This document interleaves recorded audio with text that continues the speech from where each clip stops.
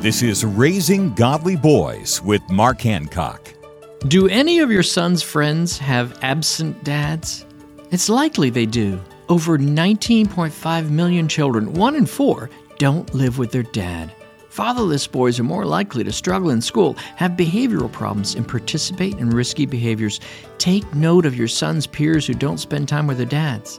The next time you plan a father-son fishing trip, bike ride, or hike, be quiet but intentional about inviting one of those boys.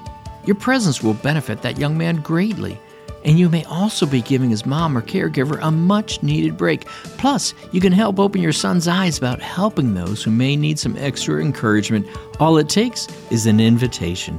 To learn more about the 5 critical needs of boys, visit Trail Life USA or RaisingGodlyBoys.com. Dig deeper with free resources at RaisingGodlyBoys.com.